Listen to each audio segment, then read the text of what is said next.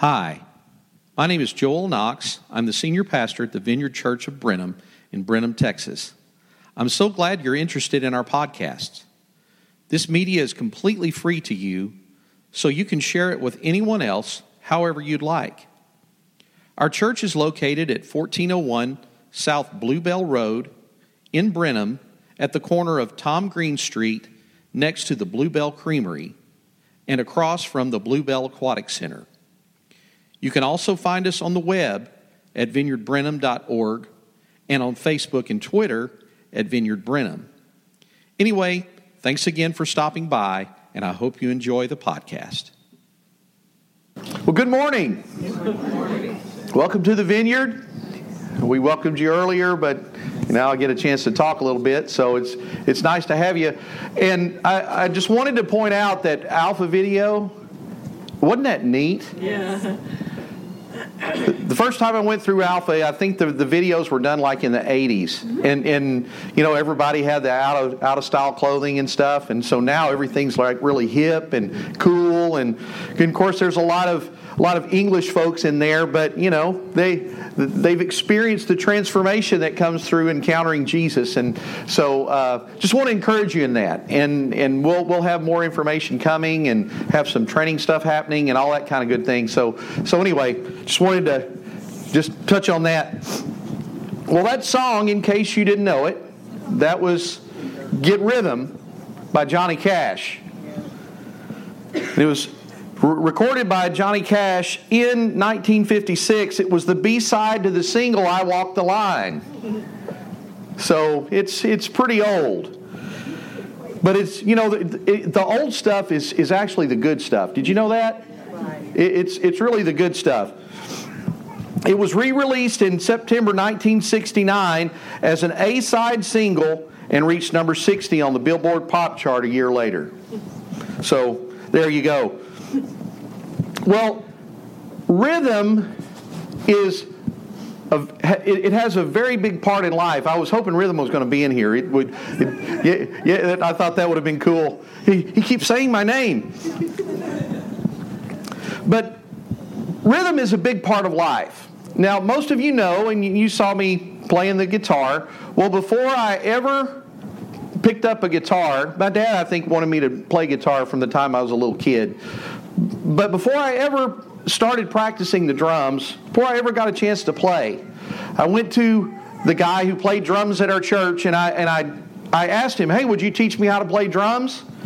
And, you know, he's kind of a funny guy, and, you know, they say all kinds of funny stuff about drummers anyway. But I went to him and I asked him, "Would you teach me how to play drums?" And he says, "Do you have any rhythm?" And I just kind of looked at him like, I was 12. I don't know. I don't know if I have any rhythm. And he said, "Well, if you don't have rhythm, there's nothing I can do for you." Well, he ended up teaching me how to play drums, and thank God I had a little bit of rhythm so I could at least learn from the guy, and he taught me a lot of what I knew, you know, going into my 20s. But so much of our lives involves rhythm. Did you know that? Especially when you're doing tedious things. And in this song, Johnny Cash is talking about the kid, and he's shining the shoes. If you've ever had somebody shine your shoes, and they use the rag, and they've got the brush, and they're, you know, and the really good guys, you know, they're the ones who get the good tips. You know, they do stuff with the rag, and they do stuff with the brush. They do all these things, you know, that just kind of adds a little bit. And so, you know, for style points, you know, you throw in an extra $1, or, you know, these days I think it's like $5. So, you know, it's not as cheap as it used to be. But if you've ever done anything tedious, like stuffing envelopes. Last year we were sending out some letters to everybody that was here at the church, and it was taking a while. And I found out if I've got a little bit of a rhythm, then I could get going, and it felt like I was getting stuff accomplished, you know. And I also, years ago, I worked as a grocery sacker, and I discovered, you know, that if I could get a rhythm, you know, I could be pretty quick. And, you know, the tossing the cans and doing stuff, you know, it involved rhythm.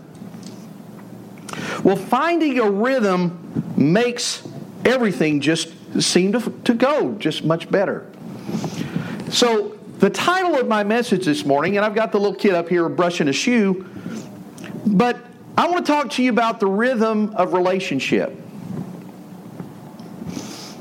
And our text this morning is all about rhythm, but kind of in a different sense. Last week, we were in a series in the Gospel of Mark, and last week we were talking about what went on that Sabbath day way back when Jesus was in Capernaum. And one Sunday morning, or Saturday morning, that's when the Sabbath was, they're in the synagogue, and a guy who had an evil spirit jumps up and confronts Jesus, and he sets the man free. Well, after the service was over, they go home to Simon Peter's house, and his mother's sick. His mother-in-law's sick. And so when Jesus gets there, Jesus, she's sick, he heals her. And then later on that evening, after sunset, this was on the Sabbath, so they really aren't supposed to be doing anything. After sunset, all these people start bringing people to Jesus who need to be healed, who need to be delivered and set free from evil spirits. So if you can imagine, this was all in one day. We don't usually have days like that. We come to church and we go home and that's usually it. We might go out to lunch with somebody, but we don't really have those kinds of things going on. So anyway, in our text this morning, in verse 35 of Mark chapter 1, Mark writes, before daybreak the next morning, Jesus got up and went out to an isolated place to pray. Later, Simon and the others went out to find him. And when they found him, they said, "Everyone is looking for you." But Jesus replied, "We must go on to other towns as well, and I will preach to them too. That is why I came." So he traveled throughout the region of Galilee, preaching in the synagogues and casting out demons. Well, now, this is the next day. We've just finished the Sabbath. It's Sunday, which was actually the first day of the week. Mark doesn't tell us how late Jesus was praying for people the night before. But if you can imagine, it's after sundown, and people just are bringing these people to Jesus. Don't know how long it would take from person to person for this person to get healed or that person to be delivered. And so I can imagine that Jesus, being Jesus, people were coming, and as long as people were coming, he kept praying. That's a good thing about him. He just takes care of us. That's what Jesus does. Well, he kept praying and he kept praying. Well, after a while it starts getting late. And I guess everybody finally, everybody gets their needs met. Everybody goes back home. And so, they were staying at Simon's house. So, let's call it a night. So everybody goes to bed, and then the next morning they get up, and where's Jesus? Where did Jesus go? Now, you got to keep in mind, too, this was just a few days after Jesus had called Simon and his brother Andrew, James and his brother John. These were fishermen, right? And they were following Jesus around. Well, I don't think he really told them at this point what was going to be expected, what was going on. And so they're just following Jesus around, and they're seeing him heal people. They see him deliver people from an evil spirit. They see what Jesus is doing. Well, then they start noticing that these people are paying attention, and then they start trying to follow Jesus around. Well, they're good guys. They've worked. They understand how things go, and so they've got to earn their keep. And so I can just imagine at this point they think of themselves as maybe Jesus' entourage. Think about it. well, Jesus is doing all the healing, so, we might need to kind of make sure people don't get too close, And then when he's ready, then we'll okay, it's your turn. So just play along with me. It might not have been like that, but this is the way that I read it. This is kind of the interstate version, if you want to call it that. But they saw themselves kind of like Jesus' bodyguards, his entourage, his helpers. He called them disciples, but he really hadn't made it clear what their jobs were. So these people keep coming to Jesus, and so, they see it as their job to kind of handle the crowd and be crowd control. So when Jesus gets up in the morning and they can't find him in the house, we've got to find Jesus because there's going to be people looking for him in the morning. And so they start looking, and I can imagine they're scouring around in the town, and then somebody just gets the idea, hey, why don't we go out? Maybe he just went on a walk. And maybe he's outside of town someplace. And that's what Mark says, that Jesus went out to a quiet place, to a remote place, so that he could be by himself and pray.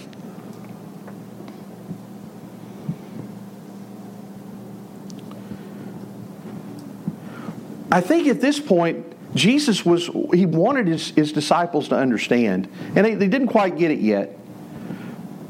But we see it in the Gospels that Jesus did this quite a bit. In every Gospel account, you can read about Jesus getting up early before anybody else got up so he could go out and take some time to pray. This was a rhythm that Jesus had. He spent all this time with people, and he spent all this time praying. He spent all this time healing. He spent all this time interacting with people. And he saw his most important priority, his time that he spent with the Father. The power that was on display in the synagogue, the power that was on display in Simon's home, the power that was on display in the streets of Capernaum, flowed from that rhythm of this relationship that Jesus had with his Father. Now, notice once the disciples found Jesus, they told him that, Jesus, there's more to do. And Jesus agreed with them. Yep, we've got stuff to do. And Capernaum was just the beginning.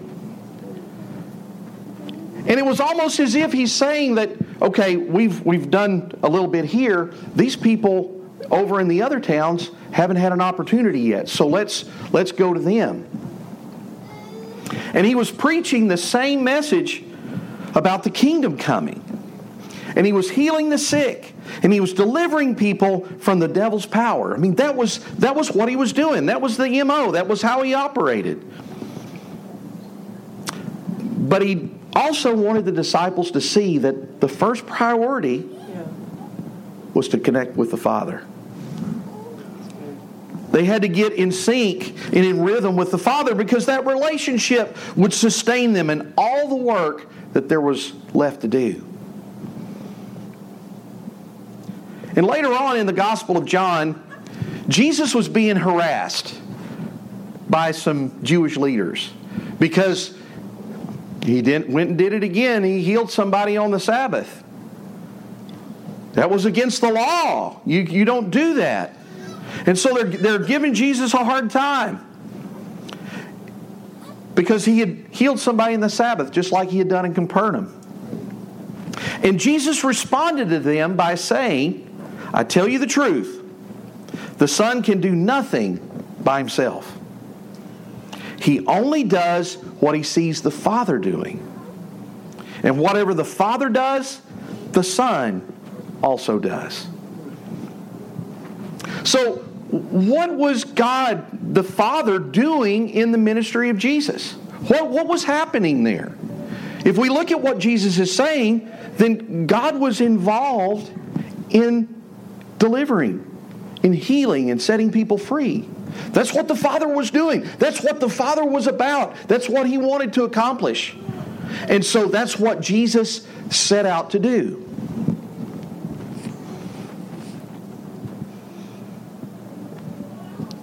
And the recognition of the Father's purpose came from that rhythm that he had in terms of spending time with him. And it was more important to do the Father's will than to do people's will. I don't know if you've ever been in a situation where you have people coming to you, and they're coming to you like maybe you're a boss, or maybe you're a supervisor, maybe you're a team leader or something like that, and people have questions. They want to know. They need to know what are we doing next. As a camp counselor, it was one of the most stressful things I ever did. I enjoyed the one-on-one, but when there was a bunch of kids, it was like, okay, one at a time. Well, it always seems that when it's our time, everybody else, it's so important that we give it to them. But then, whenever you're trying to get someone else's time, it's like, well, I'm busy, and you got to wait in line, Well, it's on a practical level, it's easy for us to lose sight of what the Father is doing in our lives when we get busy doing other things. If you're like most folks, you probably find yourself doing the will of other people throughout the course of the week. Have you noticed that? Maybe it's your spouse, and there are things that she or he want you to do before the end of the week. I've got things that I'd like to do. Well, can you do this for me? Can you do this for me? Please? Can you do this for me? Okay. I do that to Danelle, and then she just, why can't you do it? But, there's also, our kids' schedules. Kids have baseball practice. They have basketball practice. Maybe it's, band practice, or maybe, karate or whatever. You fill in the blank. The kids, they've got their schedule. And, until they can drive, it falls back on us, right? We have to get them there. So our will is being bent to theirs because, hey, I've got to be there at 4 o'clock, Dad. Okay. And then there's our bosses. How many of you have a boss that doesn't really care about what kind of excuse you give them? I need this on Monday. But it's a weekend. And? Do you have one of those? Or maybe it's coworkers or friends and colleagues. They all need something from us. Maybe it's our time. Maybe it's more than our time. Maybe it's a commitment. Whatever that is. We have commitments to jobs, to school, and to all kinds of other things. Where does the relationship to the Father rank among all those responsibilities? Do we make time for that relationship?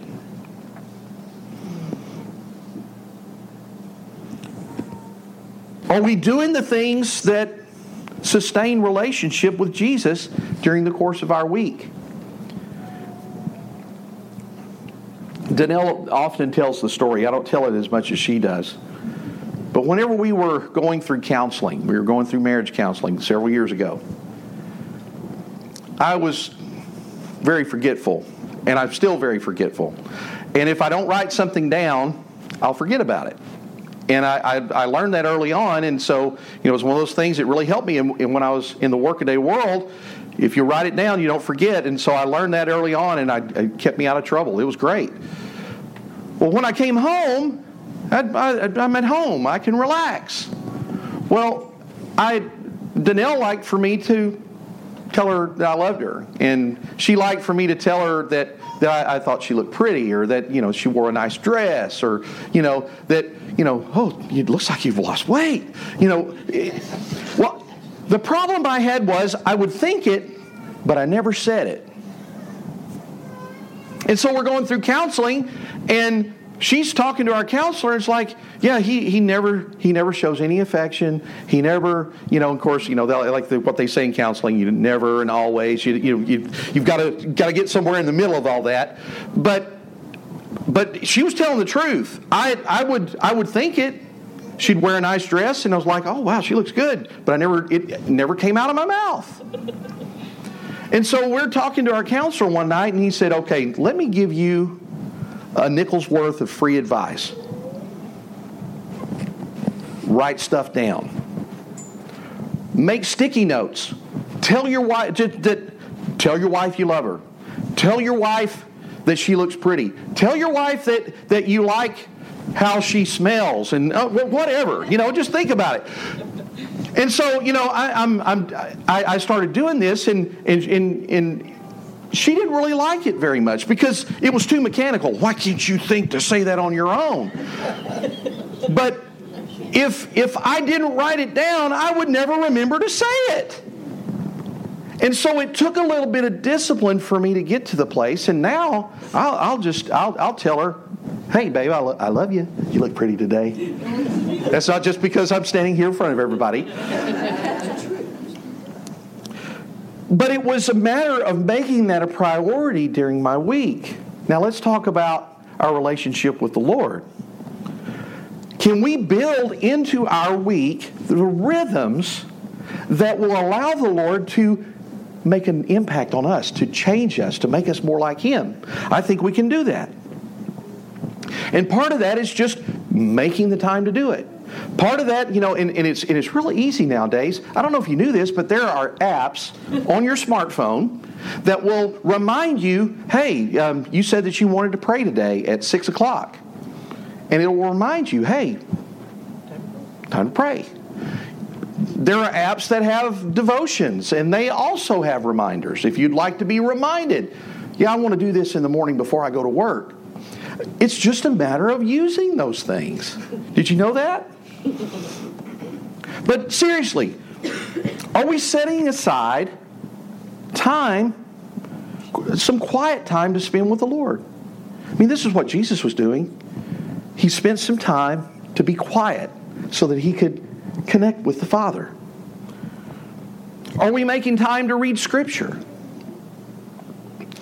It was a thing in Jewish culture that all the young men learned Scripture. Their Scripture was the Old Testament. And they actually memorized it before they were 12 years old. This was what they had to do as part of their religious training, part of their education. Do we make time to pray? I mean, our prayers, that allows us to deepen our intimacy with the Lord. The time that we spend with Him and talk about the things that we're concerned about in our lives. Are we actively taking care of our bodies? It's kind of hard to get up early in the morning and pray if you stayed up till 12, 1 o'clock at night and, you want to get up at 6. And this was something, when I was in college, we burned the candle at both ends, and I was in Bible college. And so I can't tell you how many times that I went to bed at like 12, 1 o'clock at night, got up at 5:30 in the morning, and fell sound asleep on my knees face forward. The spirit was willing, but the flesh was weak. And if we take better care of ourselves, you might actually be able to get up in the morning, and you might not need so much coffee, and who knows how much better you'll feel if you just get a few more minutes or hours of sleep if you can do that. But are we taking care of our bodies? Are we paying attention to our physical rhythms? Are we actively pursuing relationship God, seeking His presence? I mean, we can seek the Lord's presence throughout the day, wherever we're going. Maybe while you're driving along, maybe while you're doing your job, just through conversation with the Lord throughout the day. And this is one of our prayers. We say, "Come, Holy Spirit." We believe He meets us wherever we are and what we're doing. Do we give ourselves a true Sabbath rest? And we're not talking about like a day of worship, because, we come here and, that's kind of our thing to do, but we also need a day to rest, where we can renew our bodies, where we can renew our minds, where we can be refreshed. If you were here the first week of the year this year, I told you about our trip to Florida. Remember? I was excited about what I felt like God was going to do this year in the church, and and I'm talking to Danelle, and and telling her like, yeah, we're going to do this, or we're going to do that. Our church is going to grow. We're going to do all this kind of stuff. Well, we have Easter in the Park coming up in 5 weeks. 5 weeks. And there's a lot that we need to do to get ready for it. Shauna talked a little bit about it this morning, that, we've got to collect the eggs, and we've got to collect the candy. And then we need volunteers, and, and then we've got to get the word out, and hand out the flyers, and, and we're going to be advertising on the radio, and we're going to be advertising in the newspaper, so all this stuff, we've got to get all this stuff ready. And then another 4 weeks after that, we're going to have Alpha. And this was something I didn't realize. I wanted to do Alpha, and so I went out there to their website, and they're asking, okay, when would you like to do Alpha? Well, we were thinking about doing that whenever we start our community groups, and it'll take the place of our community groups this summer. So, our community groups are supposed to start the week of May the 19th. So I went out to the Alpha website, and I've filled this stuff out, and the next thing you know, I get an email back. It's like, okay, May the 22nd, you're on. And I started getting emails from people from all over the country. It's like, yeah, we're going to be praying for you. We're going to be sending you stuff. And and it was like, oh man, we're on the record. This is for real. And I'm saying all that just because this is something that we're looking forward to. And a lot like whenever the disciples and Jesus were hanging out, it's like, well, gosh, we've got to get busy. If we're gonna reach all these people in Galilee, we've been here, we need to go over here, and we need to do this. And in Jesus, come on, because these people are going to want to. We get so busy, and we're looking ahead, and we're not even thinking about the fact that the most important thing is to make time for the Father. If you remember, in that, when I was telling you about our conversation in the car, I'm going on, and then finally Danelle said, what difference is any of this stuff going to make? We need to fall in love with Jesus. We need to connect with the Lord on this thing, because none of this stuff, even if we were able to grow the church, He's the one who grows the church. He's the one who builds the church. In his book, The Celebration of Discipline, Richard Foster wrote the following words as part of the book's introduction. Superficiality is the curse of the age. The desperate need today is not for a greater number of intelligent people or gifted people, but for deep people. So I want to ask you as I close here this morning, how are the rhythms of your life this morning? I got up this morning and I woke up about 4 o'clock, couldn't go back to sleep. And I was still kind of tweaking my sermon. And then I had to come to the church, and we had worship, and I got here and I was running late, and things were all out of whack this morning. And sometimes that happens. Sometimes things just get thrown out of whack, and and we need to kind of, if we could push the reset button, that would be awesome. But then there's times that we kind of get out of control, and it just kind of stays that way. We don't make the time, or we keep intending to do it, and something else ends up taking the place, and it's not a priority, and we find ourselves just in a quandary about how do I get off this merry-go-round? Do you feel like you're disconnected from the Lord this morning? Because in a lot of ways, it's the rhythms that also feed into that feeling of being disconnected. it's at any time we can turn to the Lord, draw near to the Lord, He'll draw near to us. That's what Scripture says. But a lot of times we've got to get things in our world lined out, and part of that is just making sure that the Father is the main priority. Maybe you're here and you're struggling with your relationship with the Lord. I was talking to a friend not too long ago, and he was telling me about the stuff that was going on in his life, and it was a mess. And he was just saying, I'm praying, and I don't feel like I'm getting through. I don't feel like it's like I'm praying to a brass ceiling.